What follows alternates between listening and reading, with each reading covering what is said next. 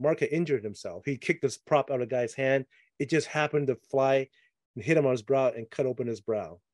So we had to rush him to the hospital to get stitches. I was like, okay, we're done. We can't shoot the scene now. So we got to pick this up after we near the end of the schedule. So we couldn't go back to the same location. So my crew rebuilt that entire room on set. And so when you're watching that scene, literally we're intercutting between location and set in the same scene. And people watching like, what's set and what's location? I'm like, yeah, it's pretty crazy how you can pick up a scene like 2 months later and integrate it so seamlessly, if you're diligent about it.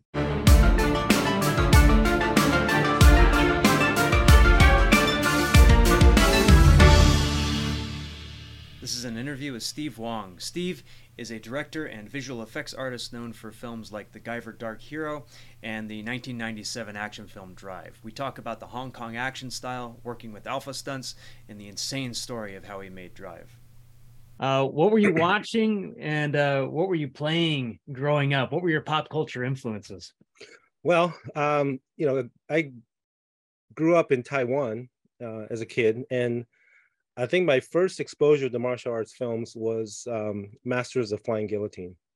So there were guys throwing these guillotine flying around, and then guys getting their heads cut off, and then stuff like that. So I just at a young age, somehow I just had a real fascination with martial arts and the movement in particular. I think a lot of kids just like fighting movies as a kid.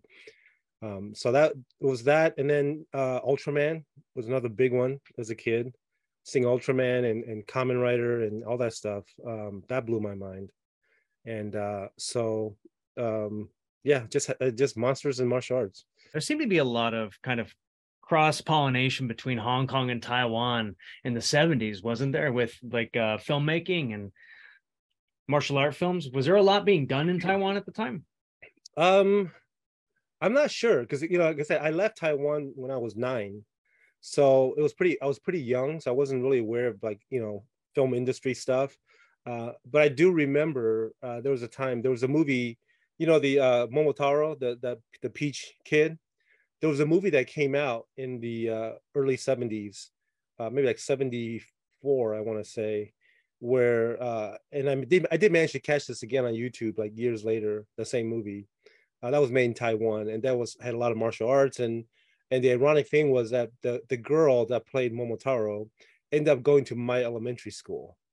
And so it was just weird because my experience with her was like being around a bunch of kids, like a group, and she's there. And then the principal was like, okay, if you guys want to all see her, here she is, and I kind of showing her off like, oh, she's the new, celebrity, local celebrity and whatnot. But as far as Hong Kong films, I wasn't even aware of Hong Kong films until probably the early 80s. When I saw Drunken Master in 1980, I saw it at UC Berkeley. They had a screening on film, and this was just prior to the big brawl coming out. And Jackie Chan was like, oh, this is a new guy coming into the U.S. market, and my friend Johnny Psycho, he was all into martial arts, and he said, hey, let's go see this movie called Drunken Master. So we saw it in very early 1980, and it just blew me away. I thought, wow, this is like the thing. All the kung fu films are so serious, and here's this guy doing this brilliant comedy, but his choreography is so brilliant, all that stuff. Then later finding out like Yuen Woo-ping was very instrumental in a lot of those films. One of the first kung fu comedies, I guess, right? I mean, yeah. And did you move to LA to get into film?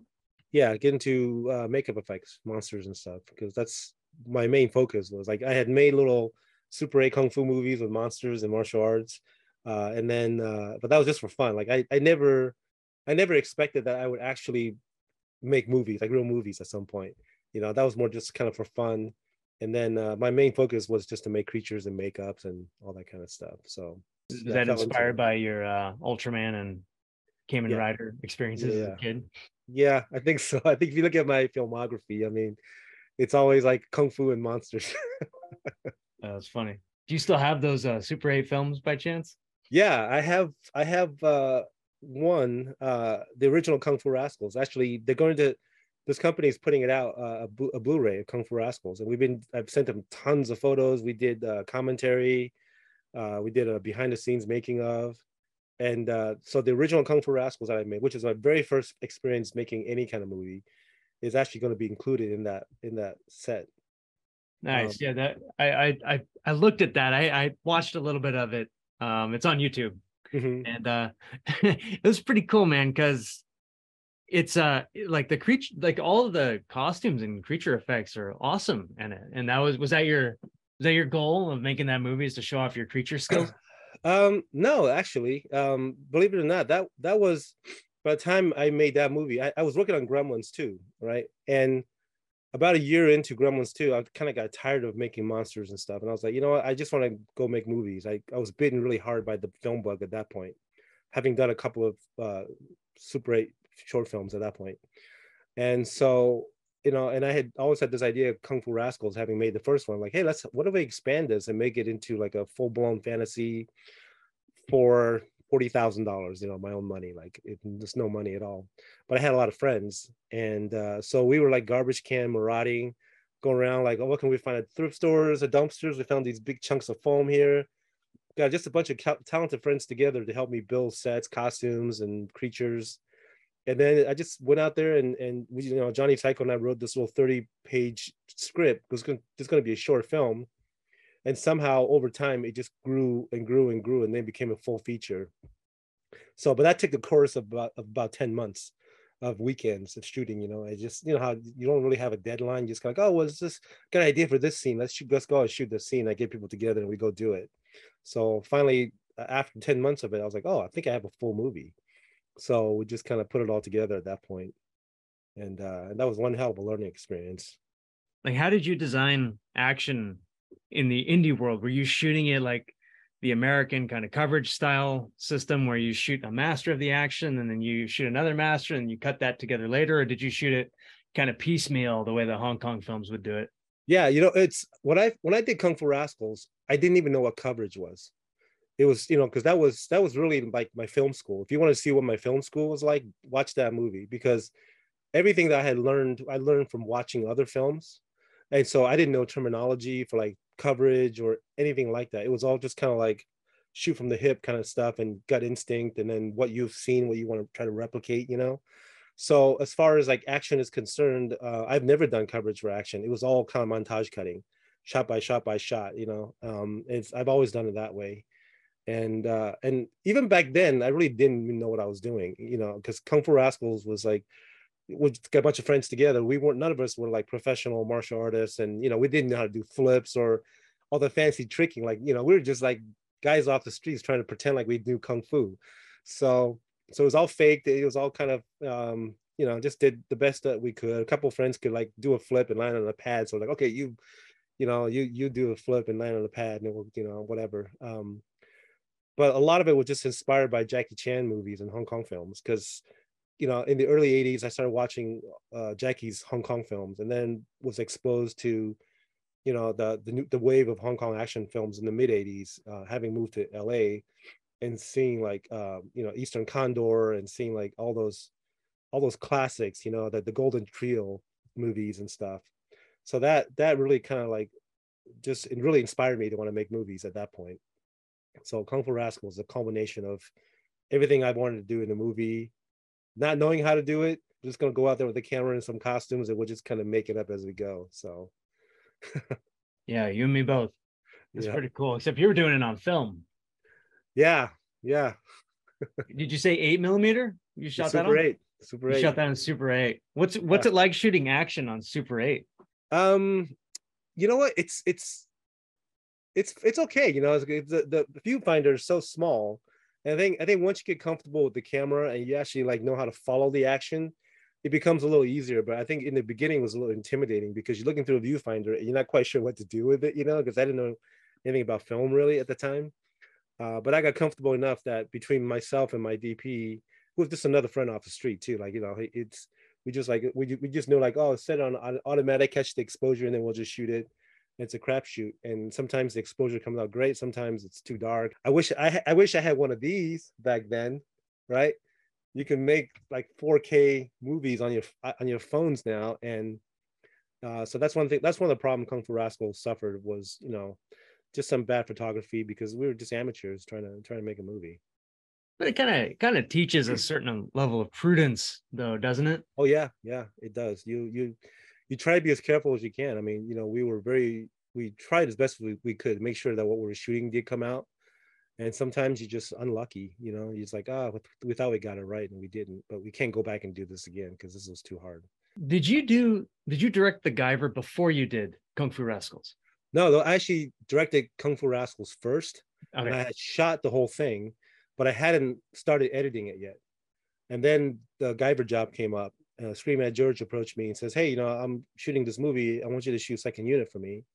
And I kind of said, "Well, I don't really want to do second unit. I really want to. I want to be a director, and I'm working on that."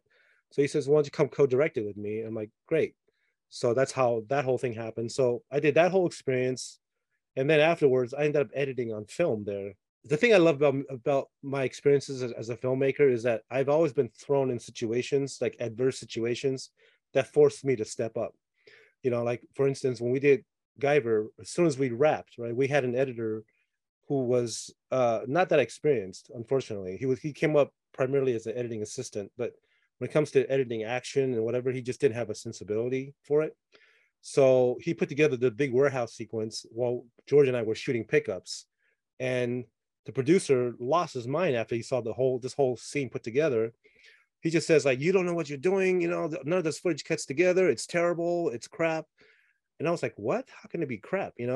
And so I sat there and I watched this 10-minute reel, and I'm just like, "What the hell is going on? This thing is like randomly chopped together, like none of the scenes made any sense. It was crazy."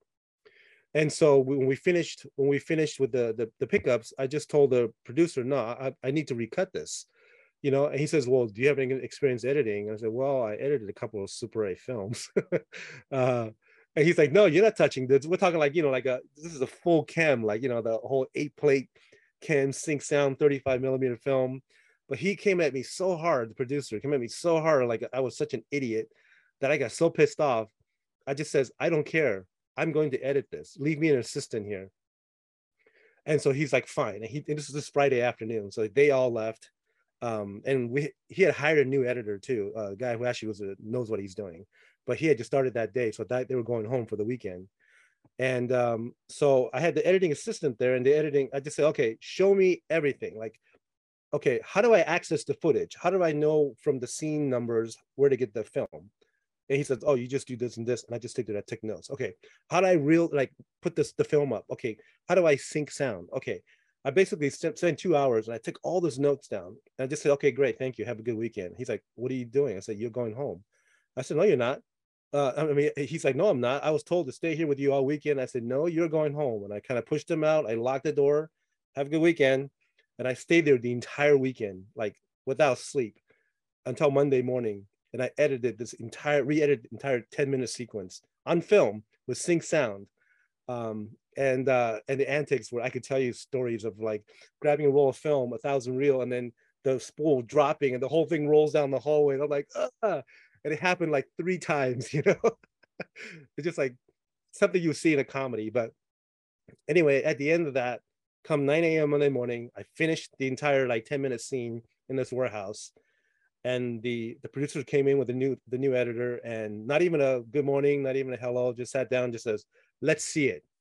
So I had it all ready to go. I queued up some music from Total Recall, and I played this entire 10-minute scene on film, expecting him to say, "This is garbage, you're fired," whatever.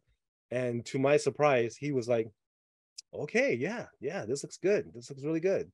All right." And then he says, "Yeah, why don't you look at these other scenes and cut these other scenes?" And then I ended up editing like 33 minutes of the actual film on film myself on the first Guyver. So there you go.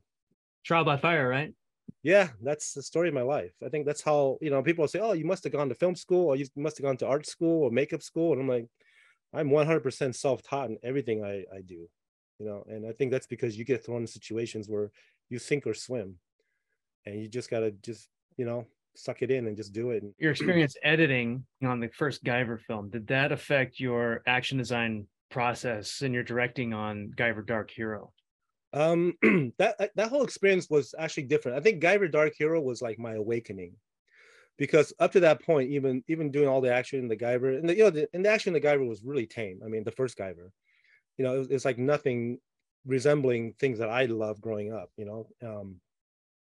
so to me, I still like didn't I knew instinctually like how I want to put things together and what I see in my head, but executing it is like a whole nother, animal, and it didn't quite happen for me back then. But by the time I did Guyver 2, I had met Koichi Sakamoto. And Koichi, he was like 3 or 4 years younger than me. And he was like this kid out of college, but he had been a performer in a bunch of low budget action films. And he brought over this team called Alpha Stunts, and we just instantly hit it off because he and I have the same sensibilities. Like we love Hong Kong action films, we love Jackie Chan films. We love the whole montage cutting, and but then he had experience of the wire work, and they were all acrobats, and very very good at all that stuff. So instantly we hit it off, and so by the time we were doing Guyver 2, literally, he would choreograph some stuff, and then we would look at it together, and I would say, yeah, this is cool. I don't know about this, and then maybe we'll do this. And then a lot of times, making low budget films is really difficult because you don't have the luxury of time or budget. And with Guyver 2, I literally took my entire salary and I threw it back into the movie. And we had done a lot of stuff like really, really low budget. Like the sets was built, the light was all set up already. So like, okay, just me and Koichi and like a couple of camera people in there around the clock after the main crew wrap, and we're just shooting action. Just to get everything and anything we can. So by the time we were doing Guyver 2, I somehow like things just started to gel for me as a filmmaker. Like I started to understand it more.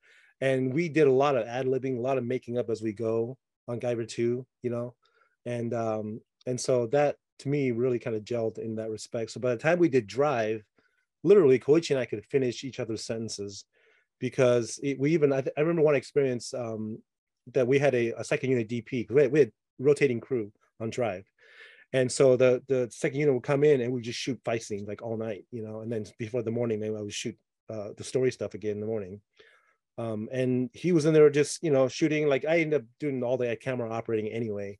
So he was just there to make sure the lights, everything, the exposure, the focus, everything was right. And he watched Koichi and I work, and we'll say, okay, we'll do an action, whatever. And we'll say, that's not right. And then he's like, yeah, we'll just do an insert here. I'll cut that in. Okay, yeah. And he's like, you guys are editing the scene as you're shooting it. And I'm like, and I never noticed that, like, well, how else would you do it? Like you kind of have to know what this thing's going to be as you're doing it. So we were already editing the scene in our head, right, as we're shooting it. Yeah, so that was kind of like, oh yeah, I guess we are, huh? But Drive was just so clear to me at that point, because either he would pre-choreograph stuff and we would work together on, or he would just make stuff up as we go and we're shooting it, and I would know right away, like, you know what, I think this is going to slow down the scene, let's change it instead, or this whole second half, I think it's kind of a downer, like it slows down here, let's elevate it up and let's take over here instead and do this. And we just work together so well. And because this is like not sleeping for weeks as well. Literally, as I was shooting like the garage scene, fight scene in Drive, in between setups, I would literally fall asleep with my one eye on the camera, and I'd just be dead asleep as they're setting up the lights. And as soon as they're ready, they say, we're ready to go. I would go, all right, roll camera, and we just do it. And a cut, okay, we got it, great, all right. And I remember one time my AC was like messing with me. So, because he knew I was like dead tired and I was sleeping, and he says, hey, just so we're thinking ahead, like, what's the next 3 shots? Because we have to make sure that we have the lights, whatever. And he expected me to just choke. And I literally just said, okay, so next shot's gonna be over here. We're gonna use 18 mil on this shot here. The action is gonna be this and that. After that, we're coming over here. We're gonna be on a 24, and we're gonna be over this and this and that. And next shot's gonna be, and I went boom. And I fell back asleep, and all I heard was, whoa. I'm just like, it's in my head. I know what's going on. It's like, you don't have to like mess with me on that. You're dreaming it. Yeah, it was nuts. It was literally like sleep when I can in between shots, as we're setting up. That's how we got that film made. So yeah, it was nuts. Aside from the sleep deprivation, what do you think the hardest challenge was with Drive?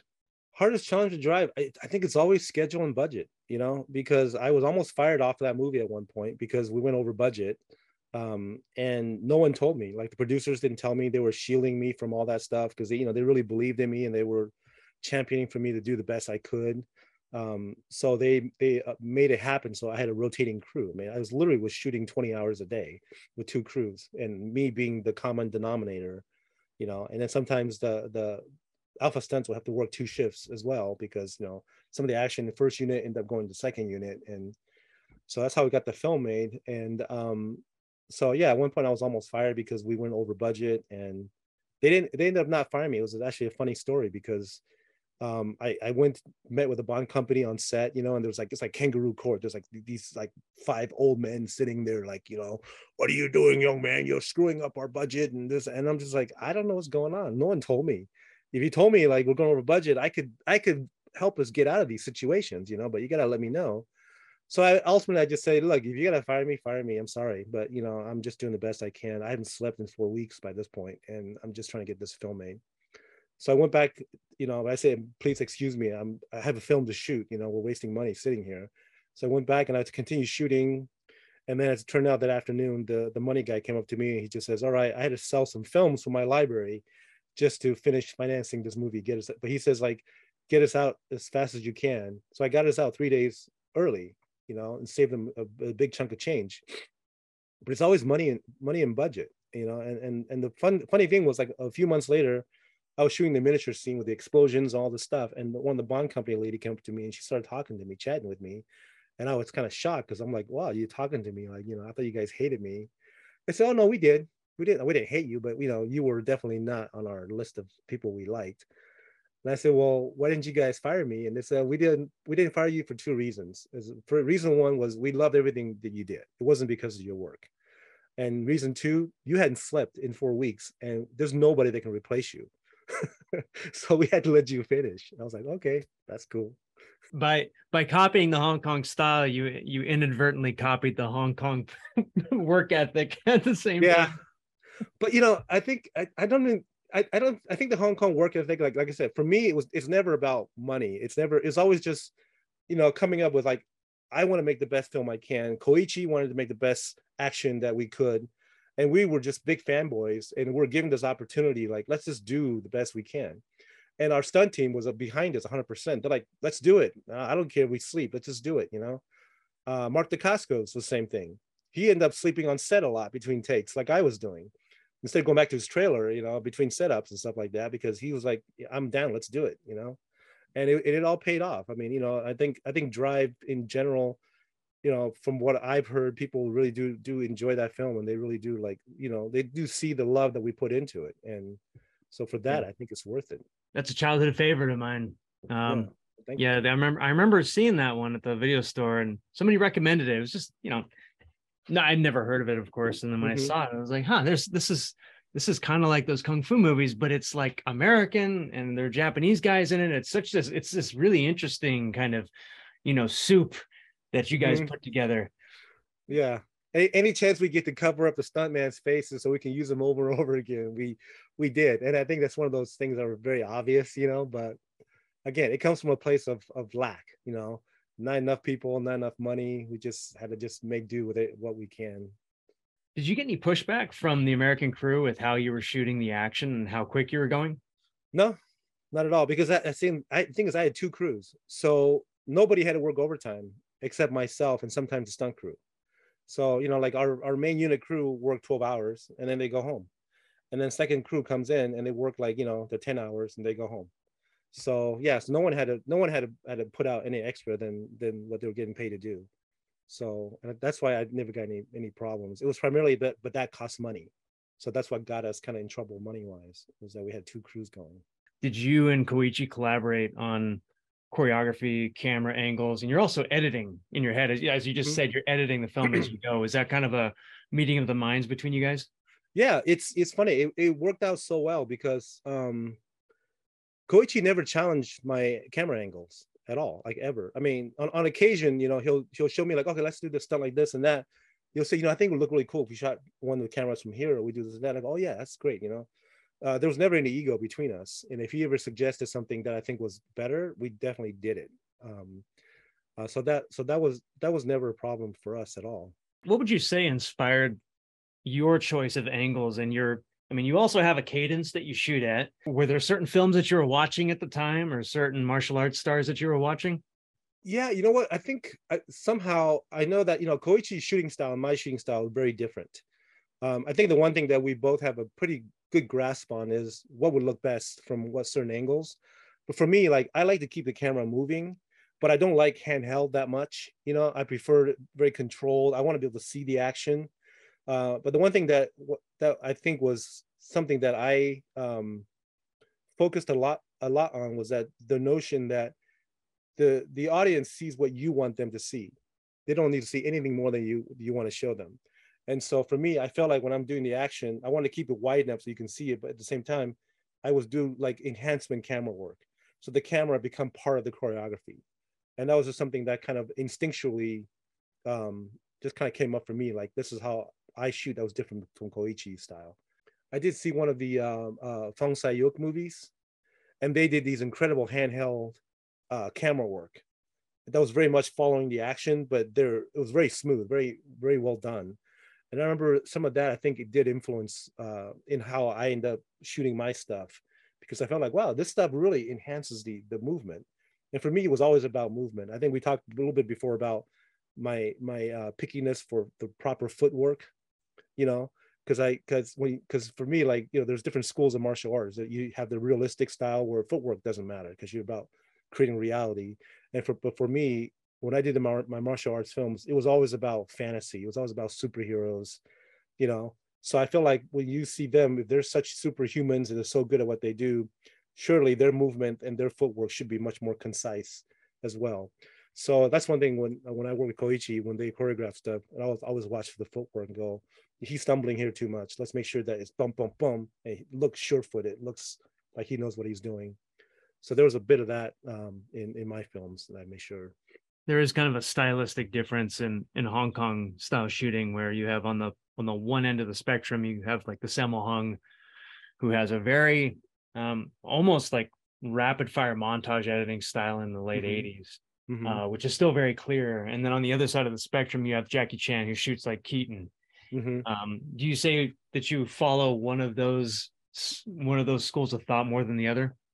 For as much, I think for Jackie, I follow more of his choreography, his sensibility, than Sammo Hung. But for Sammo Hung's camera work, I think I'm a little bit more towards his style because Sammo, he was one of the pioneers, and he wasn't afraid to experiment. Like I've seen stuff of his that really worked, and I've seen stuff like camera work on some of his films where I thought like, nah, this didn't quite work that well. But he wasn't afraid to experiment, and to explore. And that was always, and then I think at one point I kind of came to the conclusion that the camera work isn't super important. I think the camera work is, if you can use it, if it's not enhancing the action, then don't do it different just to be different. Do you know what I mean? Like that was kind of the conclusion I came to for myself. Like because I wanted to see, for me, it was always about the performance. Even if you have to cheat the performance in how you edit it together and cut it together to create a movement that was impossible to do physically in one take or something. For me, it's always about the performance and to get that across, and so people can see and go, wow, right? Because if you do things right, the camera work should feel invisible. That was always my feeling about it. Like it should be invisible, no matter how crazy it is. If it works for the action, it should always feel invisible. So that was kind of my take on it. So What was an average day of action like? So you talked about the rotating crews, Koichi designing an action scene, you designing the camera work, and also working Mark Dacascos into the mix too. Like, did he have input? yeah. I think, let me think, this has been so long ago, but in thinking back, whenever we had time to pre-choreograph stuff, we would go to location and I would say, here's where it's going to take place. I would walk Koichi through a basic blocking of, here's how I see the scene leading us into the scene. This is how we need to get out of that scene. In between here, let's use this, let's use that. Let's just, he'll be taking notes, listen, this and that, and whatever other ideas you want to throw in. Then I would leave and he would choreograph the stuff with his crew. And later on, he'll call me in a couple of hours later and go, okay, here's what we have. He shows me some stuff, and I would be like, I think this all flows really well. This works. I don't know about this part. Can we change this part into something else? And he'll try something else, and then we nail it down. And then, okay, this is great. So we never really planned any camera angles ahead of time because somehow that was the least of our concerns. I think like he and I both felt like we knew it so well that we could walk into any situation, and we did a lot on Drive where we would have to choreograph something right on the spot, and we just know how to shoot it. So that was never an issue for us. And then a lot of times too, like on a regular day too, there'll be times where we literally, the crew been working around the clock, or and so there's no time to pre-choreograph. Sometimes in between takes they're choreographing, and then I'll come, and once I'm done setting up, I'll look at it real quick and go, okay. In those instances, unless it's something that doesn't really work for what I'm trying to do, I really wouldn't challenge him. I'd be like, okay, that looks cool, let's do it, and we would just shoot it.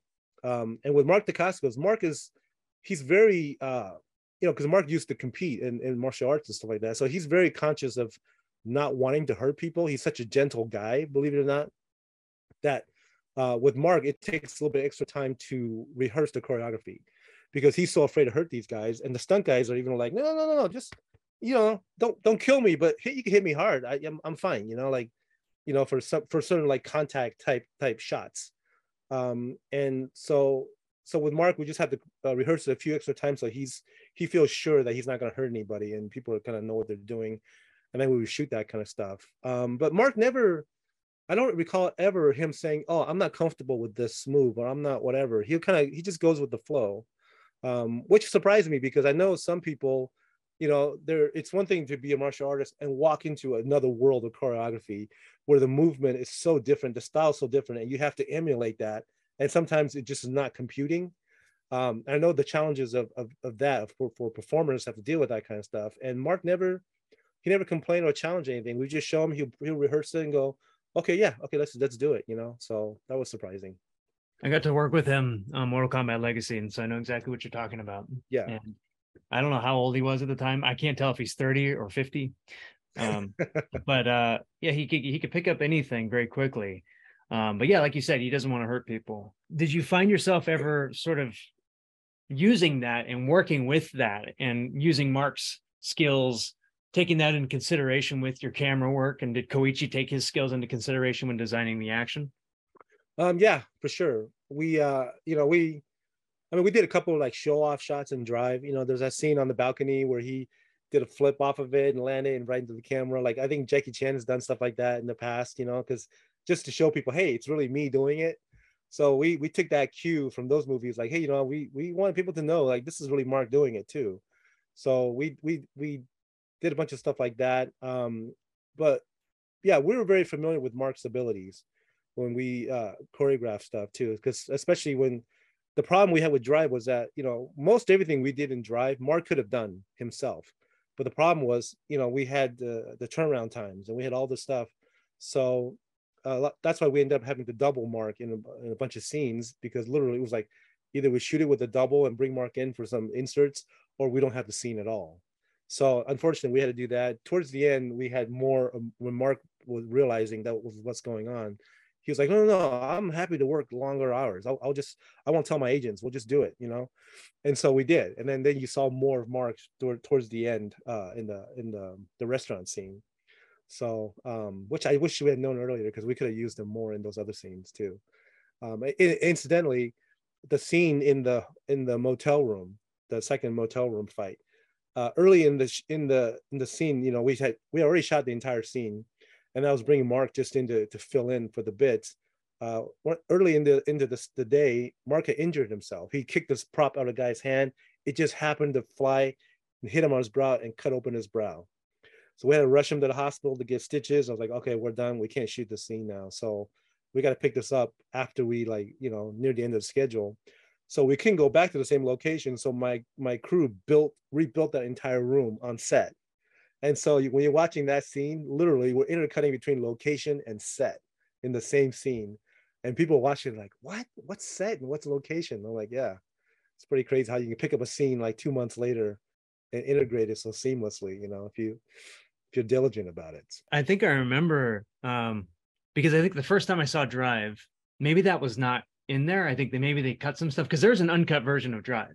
Mm-hmm. Was some of the action cut, and why? I'm not sure. I wasn't involved in that version. They cut mostly story. I don't know if they cut much of the action out.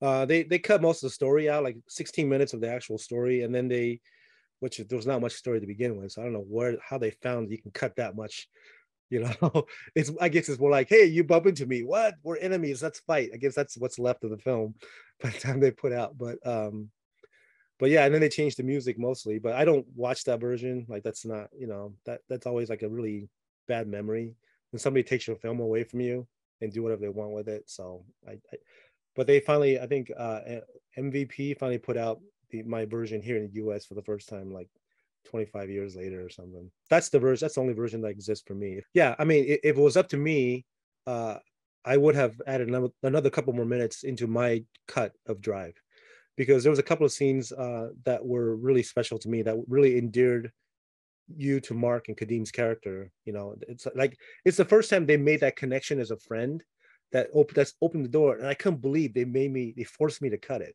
But it was, you have to cut the scene. I'm like, it's like a minute and a half. What? You know, this is the start of their friendship. This is what the spark. And they just like, you know, it's talking. It's just talking. I'm like, no, it's not. You know, so whatever. It's people that, you know, sometimes I don't understand. And this is not the producer talking either. This is like the money people, you know, and they're just like, you know, no, let's get to the fights. I'm like, there's an hour of action in this hour and 50-minute movie. How much more action do you want? And why do you want to keep cutting dialogue? In fact, luckily I was able to keep that scene. But in the beginning, after the ship opening sequence to the credit sequence into the bar, they wanted to cut all that dialogue out and get right to the fight. I'm like, I think only 3 minutes went by and you want another fight scene? I'm like, what? You guys are insane. You know, I say, I love Kung Fu movies. Even I know this is too short. What's your favorite scene in Drive?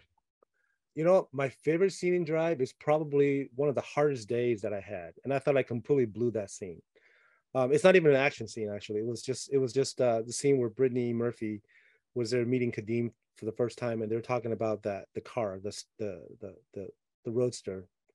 And when we were shooting that scene, I had written a bunch of like Star Trek talk about describing the car, because I had a car expert who built a car for me. And I just say, hey, I wrote a bunch of crap, you know, ignore this. Can you, on the day, can you come in here and write some real auto specs on this car, so that when she talks about it, she knows what she's talking about? He's like, oh yeah, sure, no problem. So he wrote this little description, right? And then last minute I gave it to Brittany and I said, okay, so instead of this here, can you say this? And she's like, oh my God, this is like Star Trek talk. And I memorized it already. And now you give me something new. And she, like, for the life of her, could not remember it. And I didn't blame her for that, because I'm just like, I'm so sorry. But you know, this is the real specs. And so we had done one take, the first take, and she nailed it.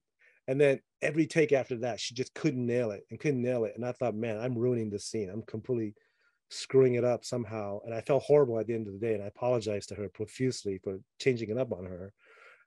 So I went home thinking, man, I totally screwed the scene up. Somehow, when I was editing that scene, everything just worked, and I just like, and it became one of my favorite scenes in the whole movie. So you know, yeah, you never know. Sometimes your worst days get you the best results. You know, it's crazy. You directed a film, Sirens of the Deep, with Jason David Frank. I just heard about what happened to him. Yeah, I just heard yesterday. That was just so heartbreaking. I don't know. Do you have any memories of working with him that you'd want to share? Yeah, Jason, because I was supposed to direct that original Power Ranger movie, and Jason was going to be on there. And I did meet him at the beginning of that, but then halfway through pre-production, I ended up leaving the project over major creative differences with Fox, and which was a shame, because everything I told them I wanted to do, which they told me they didn't want to do, Saban ended up doing anyway on the TV shows. And it was, you know, like they had not introduced the motorcycles yet at the time, and I was like, I want to do this awesome motorcycle opening sequence, you know. And I'd written it out already and did all the stuff, and Fox just wouldn't let me do it. Like, no, we're gonna start this out and we're gonna tell this story, and we're gonna do it, and people can wait. They can wait for the Power Rangers to show up. They can, and their idea of how the film should be versus my idea was just totally different. And the sad thing was that Haim Saban and I were on the same page. Everything I wanted to do, he was like 100%. Like, you know, like, this is great. I love this. You know, let's do this. But Fox, because they control the budget and the whatever, we finally got to the point where I was like, you know what, I can't make this movie. I don't even know. In fact, for the action sequences, I had like 300 pages of storyboards for Power Rangers, major Zord sequences, major, like, I came up with all these new ways for them to get into the Zords. There's all this really cool effect stuff, you know, and and then all these cool action sequences I wanted to do that Koichi and I were talking about doing. And they wouldn't, they said, well, you can't shoot the action. We're going to give that to second unit. I'm like, well, who's second unit? And then they said, well, we're thinking about bringing Jeff Imada in. And I didn't know Jeff at the time.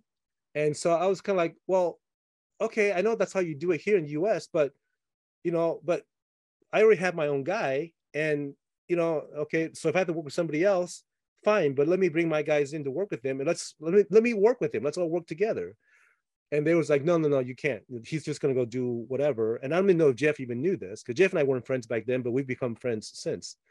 And I don't even know what they told him or whatever, but I was just not allowed to make contact with him. And so it just got to a point where I just felt like I have no control over this movie whatsoever. I don't even know what I'm making. And so ultimately, I just was like, I can't. I'm leaving. I can't do this film. I don't know what you guys are trying to do, but I can't do it. And to show you the lunacy of what I was dealing with, one of the producers came up to me and she says, we're designing, I had a team of designers, and we're designing the spaceship plane because they're on this planet, Amazon planet, right? And they said that, the Rangers are dropped off at this Amazon Queen on this cargo plane into the jungles. And so we designed these futuristic looking spaceship type plane things. And she says, this is all bullshit. What is this stuff? I don't get this stuff. We just want a cargo plane. I said, what do you mean a cargo plane? Like a real cargo plane. I said, they're on an alien planet. How did this human cargo plane get on the planet? And then she says, I don't know. Can somebody have flown it up there? And that's when I thought, I'm done. People have no idea you cannot fly a cargo plane into space onto an alien planet. So that was that. Sirens of the Deep. Did you work with him on that afterward? Yes. And then, so then I had met Jason Frank, but I had not worked with him. And then a few years after that, I ended up we became friends because he was also my neighbor. He lived really close to me. So then we got together, we talked about doing stuff. He and I actually went to different studios to pitch projects together for a while as well, to try to get made. And then we've remained friends since then. So when Sirens came up, the producer writer team from that also came from Power Rangers.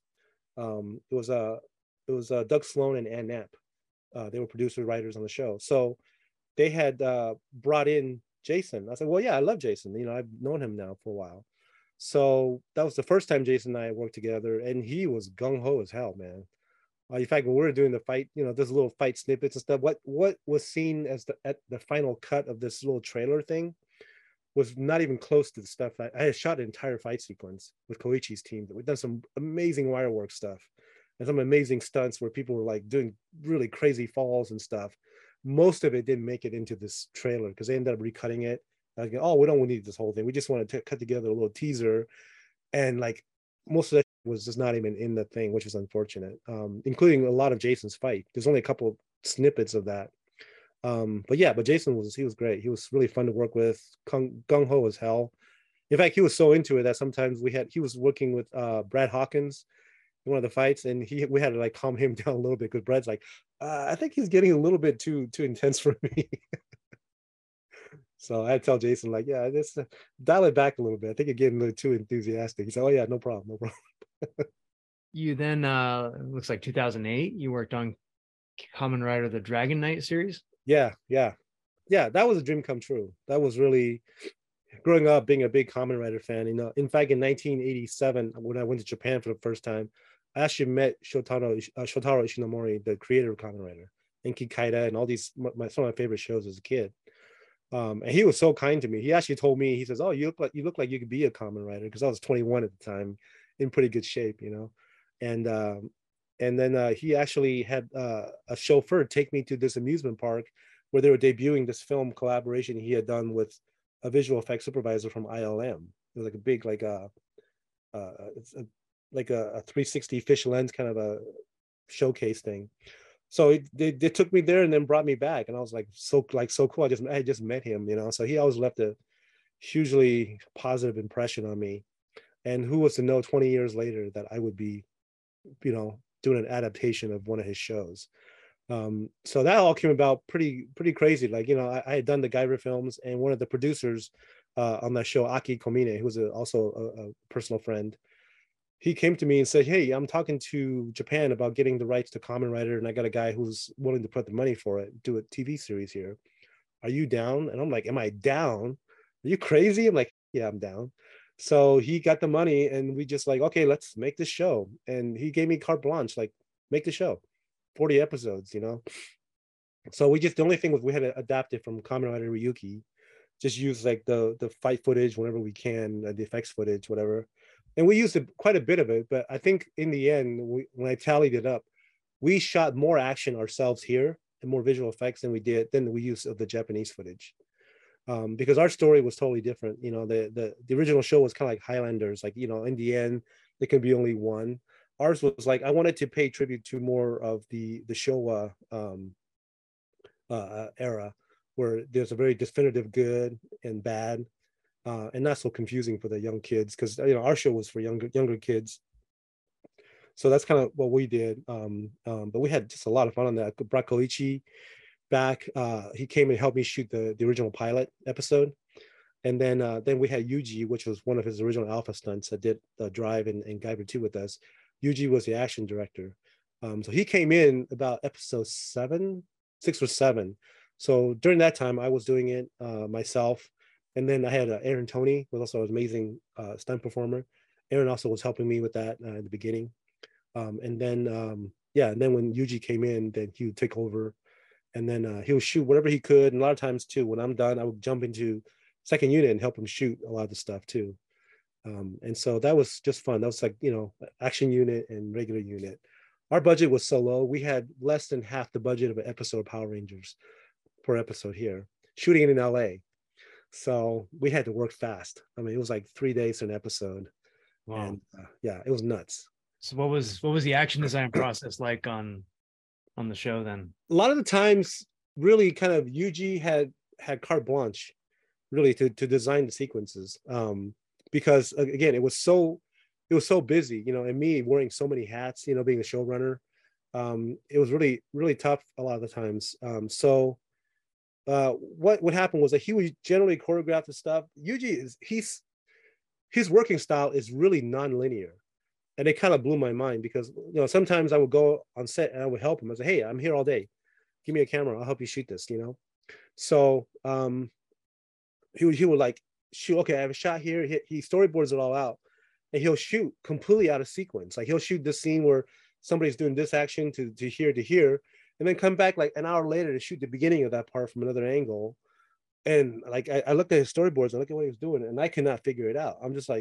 I'm like, Yuji, I mean, walk me through what you're doing. What are you doing? And he shows me, and I was like, oh my God, how do you keep this in your head? Like, it's crazy. For me, it makes more sense to just block it out, shoot it in as linear fashion as you can, unless you have a thing where, okay, we got to get this shot because this light's going down, or we got to get this because we'll only hear it for 10 minutes or something like that. Do you think that's why he was shooting that way in a nonlinear way in order to take advantage of lighting and setups and just make the most of it? No. No. Because a lot of times, you know, when we're shooting mostly daylight stuff. Most of the time that didn't matter.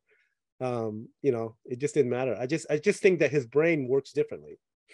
And then so when it came to that, like those kind of scenes, really we just touch upon the story points. Like, this is an important story point to hit. This is a story point to hit.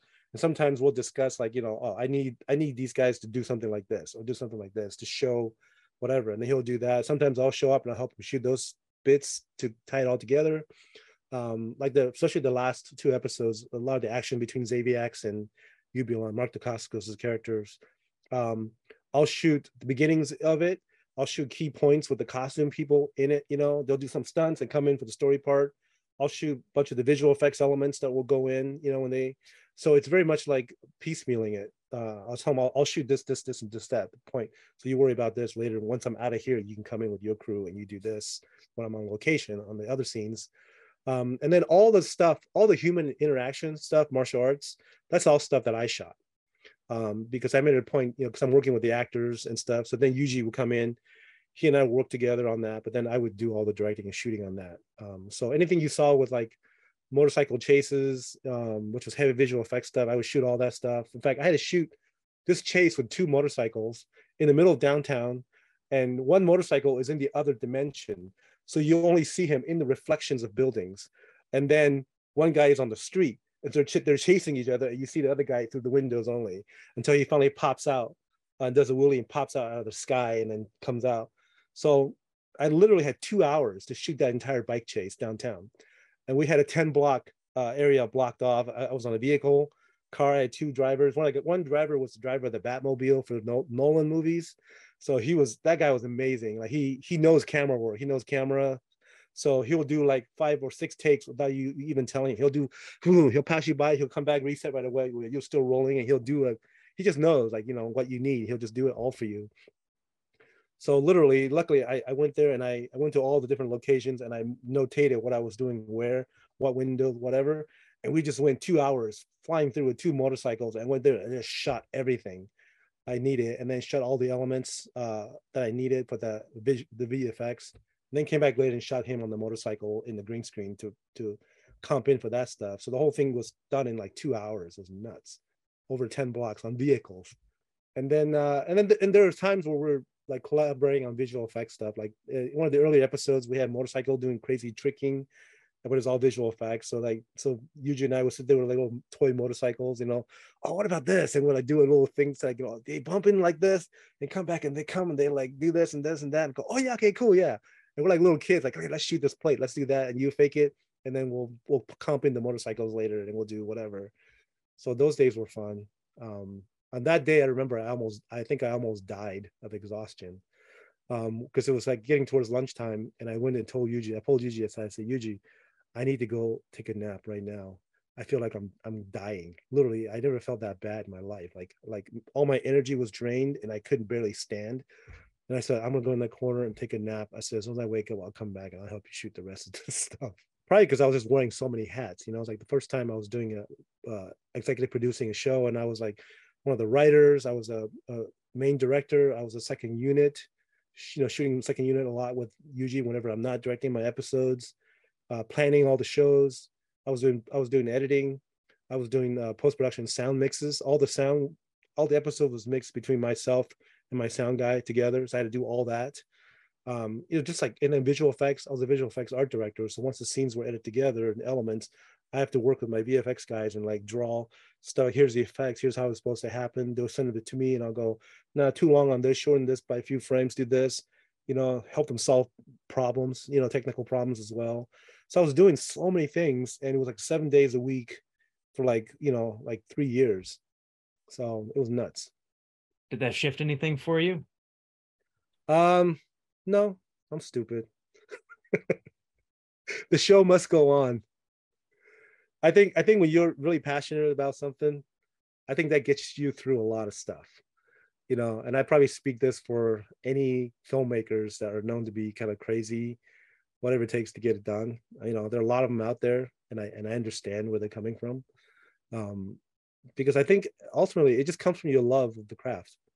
It really does. Just like you're just excited to want to do this and put it together and see something cool, Can you talk briefly about, because so much of your work involves shooting people in these big suits. What is the process for that? You get a guy in a big foam suit, and then you design an action sequence. How does that? I put a suit on like twice in my life. I actually did an Ultraman show one time, and I couldn't see anything, and I couldn't even throw a kick. And then I see these guys doing front flips and back flips. Yeah, you have to be trained to do that, because in fact, when we were auditioning on Kamen Rider, because I had a small core group of Japanese performers that we had imported, here, who had a lot of experience. They were trained to do this their whole life. But then that wasn't enough. Like we needed a lot of local, stunt people from LA to fill in and stuff like that. And so when we did the audition process, it was really eye-opening, because these guys came in, they were amazing. They could do all kinds of crazy tricking and flips. Then you put that mask on, and all of a sudden it was like they don't even know how to walk, because they can't see all of a sudden. They don't have that peripheral vision. And I say, yeah, that's the trick. That's how these guys are trained. I've seen these guys jump off like 3-story buildings into a little cubby hole on stage. It's stage show. They do this all day long with these masks on. And I'm just like, yeah, they're crazy, because they're used to it. So once we found the most qualified team of local stunt people that we carried with us for the whole show, the training process began. Put this on, just try it. And they just like practice all the time until they got comfortable with it. And when they did, they did great. I think it's just training, just getting used to it. But then, again, fighting in big rubber monsters, I think one word probably describe it the best: frustrating. It's never easy. Not even for the Japanese stunt people who does it their whole life. You know, it's really hard work. It's hot as hell. You can't see anything. Sometimes you can't even move well in these things, you know. So when you're trying to like tell a story and stuff, and luckily it was a kids show. On the Guyver films, it was a little bit trickier because when you're trying to make a film for adults and you got guys running in big rubber monsters, you just gotta like beg their forgiveness and go, just you can just look beyond the fact that it's just a big rubber monster, and try to see what's inside my head, that pretend they're real. you know yeah, so I have no delusions about big rubber monsters. I mean, they're big rubber monsters. You either love them or you hate them, right? Yeah. So yeah, so with the Kamen Rider, it was tough, tough all around to be, especially if you're a Kamen Rider, it's not too bad because the suits are very light. Vision, we have stunt masks, we have better vision, but we get to hero stuff. Vision's a little harder, but then we try not to do stunts in the hero stuff. But then the big rubber monsters, oh my god, they're tough. So you mentioned that you have some experience in fencing. You want to talk about that briefly and how that also might have influenced your action design process and how you see movement? My fencing, I probably shouldn't even say that I was a fencer, because it was high school, right? I took fencing classes in high school, and then I think the time that I realized I got pretty good at it was when we had a open competition with all the local colleges. For some reason, I don't understand what the reasoning was, but they had brought all these college students from all over San Jose area, who were training to compete in the Olympics, to come and teach us high school kids a lesson. So we had this full-on competition, and so I signed up for the competition. Like, yeah, I want to try it out. And then so what I ended up doing was, as I was doing it, I just kind of instinctually know, like, if you want to defeat an opponent, you have to know what their weakness is. So the first thing you do, you try to feel them out and figure out what their weaknesses are. And I usually, like, it's like a 5-point competition. So usually by point two, I would figure it out. I just need a couple of tries to see what they're not doing. So I started winning one after the other, one after the other. And I'm not a good fencer. I mean, these I don't even call these things fencing. You're not there like, touche, and you're doing like, it's not nothing like that. It's literally, it's more like jousting. You got two unstoppable force coming in, and whoever gets in at the right time and get the opponent, they win. That's how the whole thing was. So you have one shot at it, and so I would literally go in there and I would find the weakness and I would hit them in the same spot every single time. So I started winning, and then finally it got to the point where it was me against this one guy with the final round, and I knew I beat him, but the judges didn't call it. And I looked at the guy like, really, you didn't call this? Like, I got him first, and he was just like, maybe there was something going on behind the scenes I didn't know. Like, this guy had to win for some reason. So, but I did beat him, because I figured out his weakness. And I think what I took away from that the most, was after my coach keep yelling at me, form, form, form. I'm like, there is no form in this. This is competition. Like I have to win whatever it takes. I can't be there all looking fancy and losing. That I came to the conclusion back in high school, like, okay, there's fancy martial arts that looks great, and there's real combat. And you learn what I learned from that was the economy of motion, right? When you're in a real life situation, take your enemies down as fast as you can. Forget about fancy footwork, forget about techniques. Well, I mean, not techniques. Techniques is important, but it's really, you have one shot, make it count. That's really kind of what I took away from it. So I think that was more like, the mentality of that was more like towards the Japanese samurai kind of martial arts, where Chinese kung fu was all about showing off how good you can move and flip and whatever. Japanese was all about the economy of motion. What's the fastest way to take down an enemy? Usually one strike with a sword, it's over. So that, I think that there's an interesting correlation between reality and fantasy at that point. With your fencing experience, like what do you see when you watch a swashbuckling movie from, an Errol Flynn swashbuckling movie where there's long series of these? It's like a 5-minute fencing duel, and these I love it. These kind of play like Jackie Chan movies. The editing and the camera work's very complicated. I absolutely love it. I love the Zorro films when I was a kid too. Like, I mean, for me, I have no delusions about reality and fantasy. I know what a street fight looks like, and I know what a kung fu movie looks like. And for me, like, my love of martial arts was mostly because of the form and the performances of what they can do, and the impacts too. I mean, there's something about the macho-ness of striking an enemy and taking them down.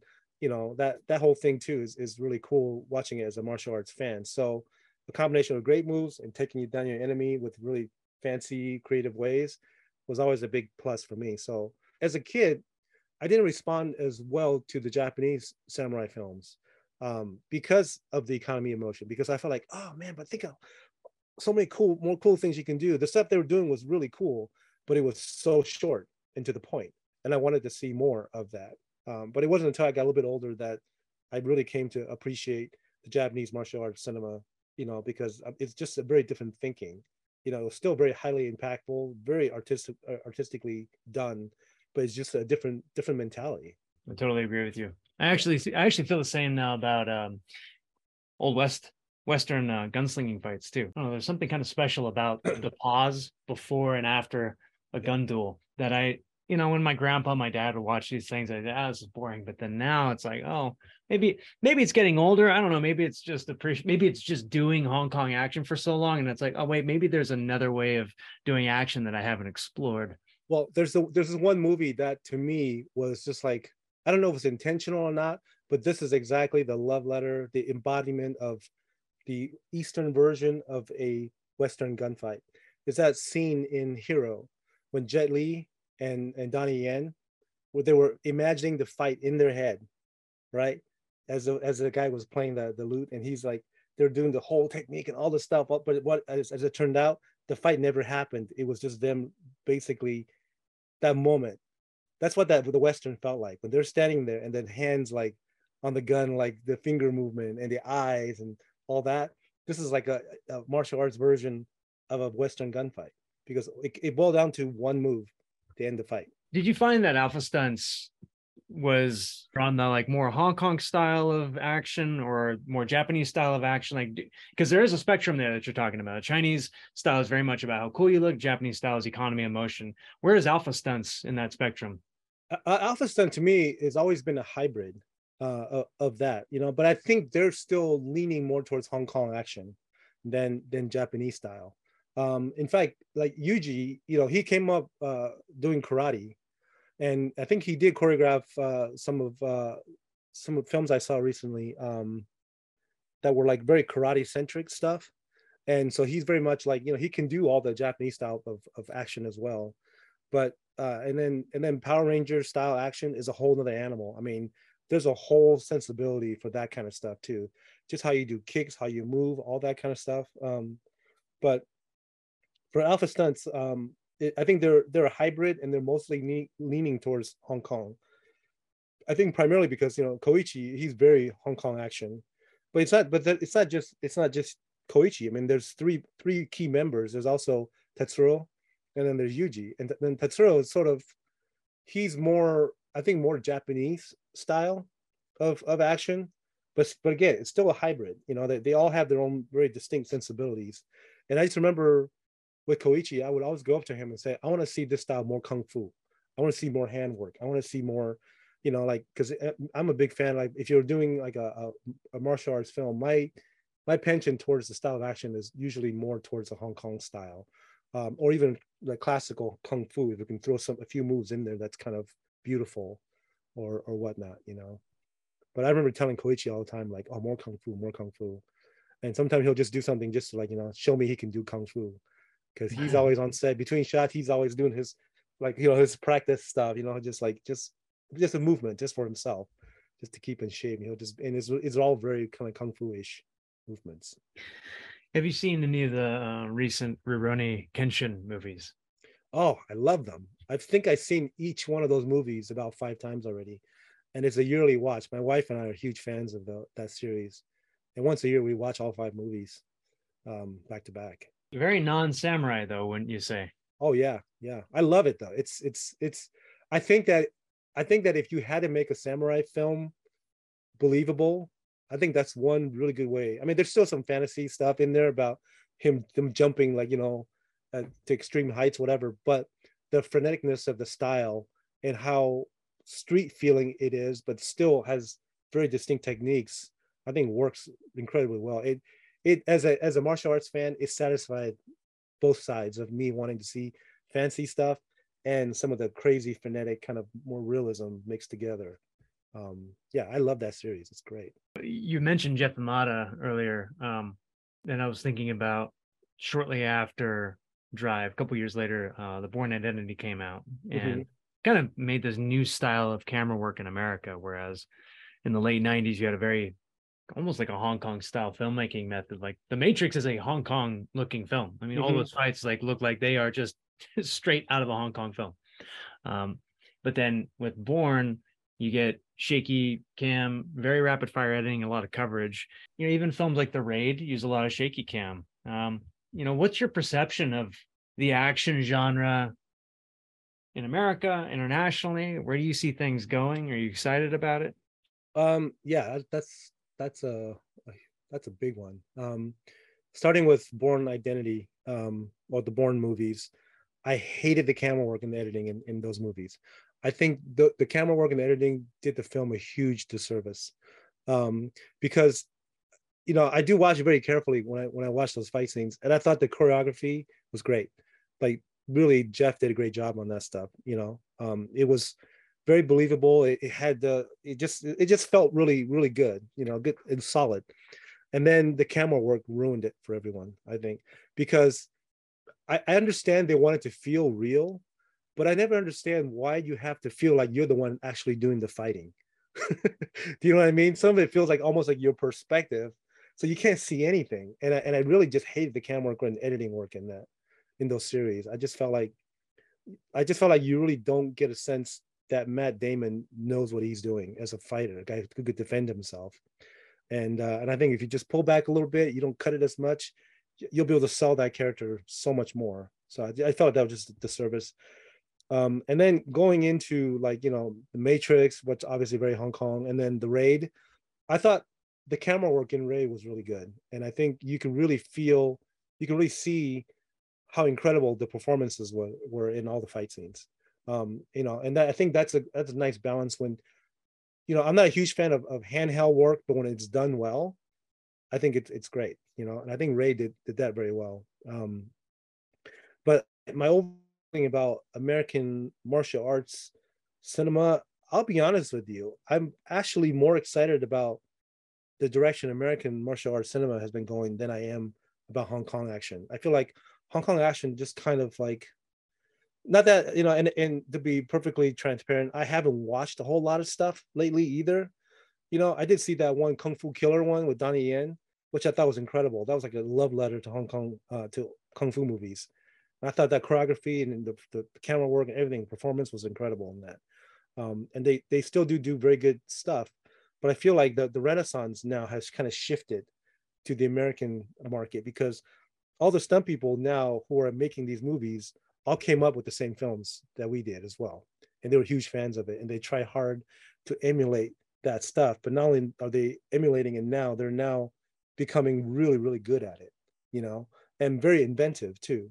Like who would have known that? But the day would come, as you're watching like movies like the Avengers and all the Marvel films, and you're seeing just like even non-Marvel movies now, that the martial arts action stuff is so intricate now. All the wire work integrations, and the idea of the cool ideas they come up with for the choreography and the action sequences. I think they've really gotten really good with it, and so I'm really excited about that. Like I really feel disappointed now when I go see a movie and see the fight scenes. In fact, because some of the stuff is so CG centric, I almost feel like we take it for granted too much these days too, as discounting some of that as visual effects, because there's too much visual effects integrated into the physical performance that you almost can't tell is real physical performance. You know what I mean? So, but yeah, I think really the benefactors of Hong Kong cinema now is really the American Mm. film industry. What do you think it is that people love about superhero movies and big monsters fighting, knocking over buildings? Like why do you think people like that stuff? Because we're humans. We have reptilian brains. We have fight or flight instincts. We have this urge to dominate and not want to be defeated, and then we like to break.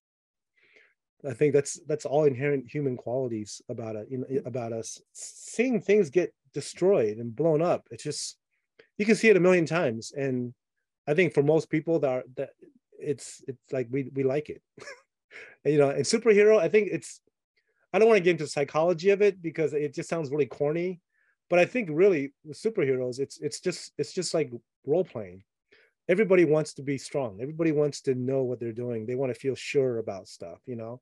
And I think even as a kid, for me, I always hated seeing a hero lose, even if they come back at the end and they end up triumphing at the end, like Jackie Chan. You know, Jackie always wants to show a vulnerability. You know that he has to try hard to be the underdog to beat the guy. And I know that supposedly a lot of people really relate to that. You know, and like, oh yeah, that's great. It's story, it's drama, storytelling, and I get it. You know, as a filmmaker and storyteller. But for me personally, I would not mind it if Jackie Chan walks into any fight scene and just obliterate people without getting hit once, right? I wouldn't mind that at all either, because I think that inherently has something to do with the idea of how we fantasize about being superheroes ourselves, about being strong. Maybe that's kind of the itch that Bruce Lee was itching, scratching for us. It worked for Bruce, you know, and the time when Bruce did get hit, he did one of these. You know, I mean, like, so what? You scratch me, big deal, right? He was sort of the embodiment of toughness in a time where Asians were not seen as being tough at all. So that, I think that really empowered a lot of Asian people wanting to, you know, they want to be like Bruce. I think that this is probably a major part of the success of films like Taken. Despite whatever you might think about the filmmaking, there is this sort of aspect, this heroic aspect of the hero. I worked on God of War, and I was shocked at the number of fathers who were thanking the developers for making a game about a father who like was an awesome hero, right? And who could, was fighting for his son. I don't know, maybe that kind of thing is lacking nowadays, or maybe it's just we're just more hungry for it than ever, because there's certainly no shortage of films where, you guys will get knocked down and dragged, for they'll be humiliated, right? But then I think this is why we love John Wick, right? Yeah, and Bruce Lee. Yeah, I mean, for me, like I've never been one to like to watch people get humiliated. Like I hate those talk shows like Jerry Springer, and I hate that stuff. Absolutely cannot stand it, because when I don't know, if I don't speak for many people, because apparently the reason those shows are popular is because a lot of people want to see people fail and they want to see them get humiliated. And I'm not like that. Like when people succeed, I'm so happy for them. And when people are humiliated, I can't watch it. I don't want to see those people go through that kind of. And so I think part of that has a lot to do with my feelings about wanting to watch superhero movies, because I think, I don't want to see a superhero getting his ass kicked just to triumph at the end. I don't mind some struggles and hardships, but if I can watch him come in here and just obliterate the bad guy, I'm happy, 100%. It's very black and white for me, but I think that's just part of my personality. Yeah, I champion for the little guys, and I don't want to see them get destroyed, even if they come back at the end. It's just like, it's not my idea of a good time. It's something kind of like Confucian about it, right? Or it's the heroic bloodshed of the Hong Kong film, where like even if you have 8 swords sticking in your stomach, you're gonna win. You're not gonna be a victim. Like that guy we were talking about, what the one movie I saw, the Shaw Brother film, where the guy at the end of the movie I saw as a kid, I remember he died standing up holding a spear with all these knives and arrows all over his body. Like he should have been dead like 20 minutes ago, but he stayed alive long enough to defeat the enemy, and he died standing up. That's about as heroic as it gets, right? And maybe when I saw that as a kid, maybe that just had a huge impact on me. Because here's this guy who sacrificed everything, and he was so heroic, he died standing up. Yeah, that stuff's fun. Any miscellaneous footage that we would be able to see? The stuff that didn't make it into Drive, is that stuff laying around somewhere? Yeah, there's a couple of things. I don't know if I have the footage or not, but there's a couple of things I ended up cutting out the action because it was too crazy. Like, I think for the most part, I think we kept most everything we shot, but it's been so long, I barely remember. It's been a few decades now. The one thing though that I wish I had kept the footage was Kung Pao. I had done Kung Pao for about a week in Mexico, and I shot this whole fight scene for Steve Odekirk. And unfortunately, it was it was used as a montage in the beginning of the movie. You saw some of the footage, like how he punched that guy in the chest and he left this big hole in his chest. It's in that little village, but there was a whole scene where like he shows up and he's like fighting all these guys. It's all comedy stuff, outrageous guys doing crazy flips and jumping over people's heads and um, just some crazy fun stuff. And yeah, I remember they gave me a VHS to see the footage so I can help them cut it together. And the way I shot everything was I had shot even like medium shots of his stunt double doing his stuff. So that I say, here's the whole scene. So you know that any shots you see the guy's face, that's you have to go in there and just if you just copy this, copy that, you can cut yourself into it pretty seamlessly. So I learned from Drive at that point, like, okay, don't show the stunt guy's face too clearly now. Make sure he comes in and fill these things. And I think what Steve was like, basically they ran out of money and he was like, I don't have time to go back and do all this stuff. So he turned it into a montage and he shot a couple of little things here and there to fill in the blanks, and which was unfortunate because that was probably some of my best camera work I ever did, because I wanted to, taking the idea of martial arts choreography into the camera work itself. Now I'm doing a 70s style kung fu parody and I have a zoom lens, all right, a manual zoom lens. So instead of just doing what I normally do, now when they're doing fights and stuff, I'm like, I'm moving with them. So everything is like emphasized. And it's pretty crazy that I even remember how to do all the stuff with the choreography, but it was some of my best camera work I've ever done. And unfortunately, you don't see like any of it. You just saw the more standard stuff in the montage. The tricking and all the crazy hand stuff and leg stuff. You'll never see that stuff, unfortunately. And I didn't keep the footage, unfortunately. Yeah. Still a great movie. It's awesome that you're a part of it. Yeah, no, that was great. Yeah, I got to work with a lot. I got to work with Ron Yuan, Chad Stahelski, Marcus Young, Hiro Koda, and then a few more other guys now that are like all like big time stunt coordinators in the martial arts and action world now. So, and we're all just like kids back then. It was pretty fun. That's pretty cool. Yeah. What year was that? That was, I want to say like 1998, I think. At that the spillover period when all the Hong Kong guys were coming to the States. And yeah, that thing was interesting because how it happened, because I was working at a shop doing effects stuff, and then Koichi called me up and says, hey, I'm gonna go and second unit direct some stuff for Kung Pao. Do you want to, can you shoot for me? I was just gonna be a camera operator for him, for Koichi. I was like, yeah, sure. And then they got delayed for a few months, and then Koichi had a commitment on another film, so he couldn't do it last minute. And then so they called me and said, oh, we're shooting in Mexico now, so you got to come down. But can you still shoot it for us? I'm like, sure, I'll come down. So I came down. I met with the stunt coordinator, and I forgot his name. It's been so long. But as it turned out, he was really uncomfortable about directing the stuff, because he's like, oh, I never directed before. I'm like, I'm a stunt coordinator. So he said, can you direct it? We'll come up with some stuff with you, whatever. And then, can you direct it? And I was like, yeah, sure. So then I ended up just like taking over and just shooting all that stuff for him. And then the coolest part for me was, aside from working with the crazy lunatic bunch of stunt guys, they were all awesome, was they gave me this camera, right? And it was shot in CinemaScope, but it didn't have like the eye diopter on the camera. So I looked through the lens, everything was upside down, and it was unsqueezed. So people looked like they're 10 feet tall, and it was upside down. And I was like, I can't shoot with this. And then so they had like a video monitor, so at least I was able to kind of like see what I was doing. And I said to the production, I said, dude, I can't shoot with this. You gotta give me something I can actually see out of.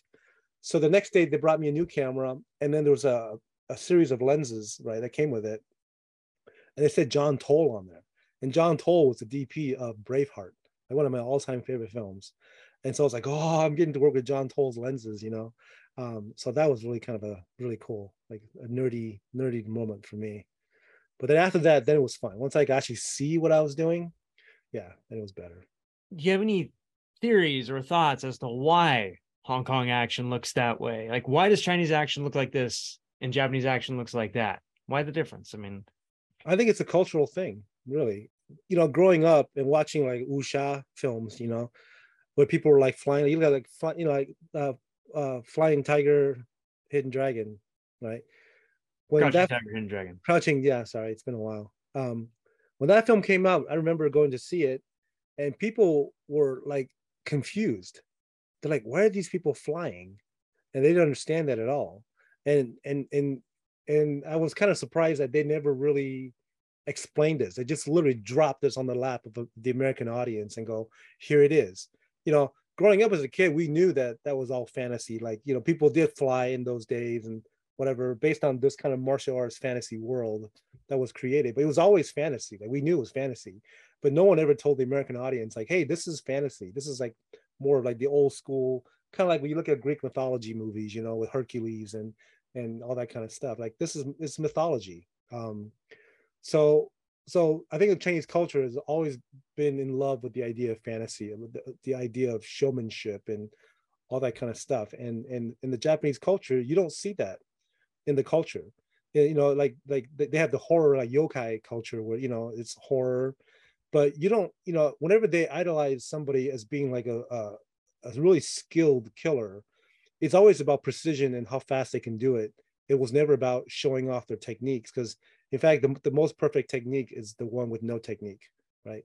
So that's how you defeat your opponents. I think it's just very much a cultural difference in that respect. So yeah, and then they just kind of spawned off into its own, you know respective styles. Yeah. show off or Show off with a bunch of cool moves, or show off with one move. It's really interesting, and it's interesting to compare the Japanese style with the gunslinger style, Mm-hmm. which is very similar. And Yeah. it's like, why is it? Because it's drawing from real life and death combat, perhaps? Well, I'm sure Chinese people saw their share of combat and death, um, and I think maybe culturally, I think because of how brutal and how ugly real combat is, maybe they need an escape. I'm just, guessing here, but maybe fantasizing about it, maybe it's a way of taking the edge off of how ugly and brutal real violence is. Maybe some cultures feel the need to want to, you know, like candy it up and sugar it up a little bit, and others don't feel the need to do that. Yeah, India is It's, kind of like that too, where Bollywood action is very wuxia looking. I mean, they oh use yeah, all the same techniques now. they're crazier than Hong Kong movies. I mean, so much so that it's like I love it. Like there's all these. I've seen a few of these films where these guys are doing crazy stuff where cars are flipping over them, and they're like lighting their cigars off of the burning flames of the car as it flips over their heads. I mean, like, I love that. Like, to me, that's like action comedy at its core, right? It's crazy and it's funny, but it's also dynamic and cool. Yeah. So I don't know. Like, I love those kind of Bollywood stuff. I haven't done action in like a really long time. Like when I was doing Kamen Rider, I mean, it's really tough. I remember telling Koichi, like, how do you, like, he did years and years of Power Rangers, and I asked him, I said, how do you keep it fresh after all these years of have to come in, and you have this much time to get it done, and that potentially you could do so much more stuff, but you just can't because you don't have the resources. Like, how do you keep that from getting you down? I tried really hard throughout Kamen Rider, especially when I get to direct some action stuff, and I get to do, like, I call these cool. Len is one of the key characters in the show, and call them these cool Len moments where he's like, it's almost Bollywood like moments where he's so heroic and he's like catching sunglasses in the air, kind of, a little kind of cool things that would never happen in a million years, but they're cool for him. So I would like do these what I call cool Len moments, just to keep things fresh, because and Koichi says you save it for the movies. When you do get a chance to make a movie again, you save it for the movies. And I'm just like, yeah, but who knows when I'm going to do another movie? It could be 30 years from now, or it could be never. Just maybe I already made my last movie. So, but yeah, but that's the challenge, is keeping it fresh. I know that if I get another chance to shoot an action movie, I do have a very different take on stuff now, and but it definitely would not be in the style of realism. I want to do things that were still very, very spectacular, very cool, very fun. type stuff, but try something different. Would you want to do real suits, or would you want to use CG? I think some of it really is going to depend on what the film is, because it's if it's a totally serious drama, then you're instantly limited to what you should do, I should say. you know um you can still do things, I think, that are pretty cool and that is still plausible, but I think plausibility is going to be a big factor. If I was doing a fantasy kind of movie, then yeah, then I'll have a lot more leeway to try some more creative stuff that are a little bit more outlandish. But again, I mean, as far as outlandish is concerned, like Marvel has kind of done outlandish like to the 11th degree already. It's like at that point, I don't even think it's worth competing with Marvel, right? For me, I've always felt like if I wanted to compete, coming back to the market to make a martial arts film, I would keep it small. I would keep it all about the performance of what these people do and how they do it, and keeping it. I don't like the word keeping it real, because for me, real, making a fictitious film and being real, I don't know that it works a lot except for certain type of films. So for me, real would be like real performance versus, you know what I mean? You can enhance it, some stuff, which if it works, great. But if it doesn't work, don't do that. Maybe Bollywood needs a full-blown monster movie. Yeah, with CG now these days. In fact, there was a time when I actually went to go pitch the martial arts game Tekken, years before this last Tekken that came out a few years ago. This was like in the late 90s. I went to go pitch a Tekken movie, which was more fantasy based on the game, but not a competition movie. This was just a movie with the characters going on a quest.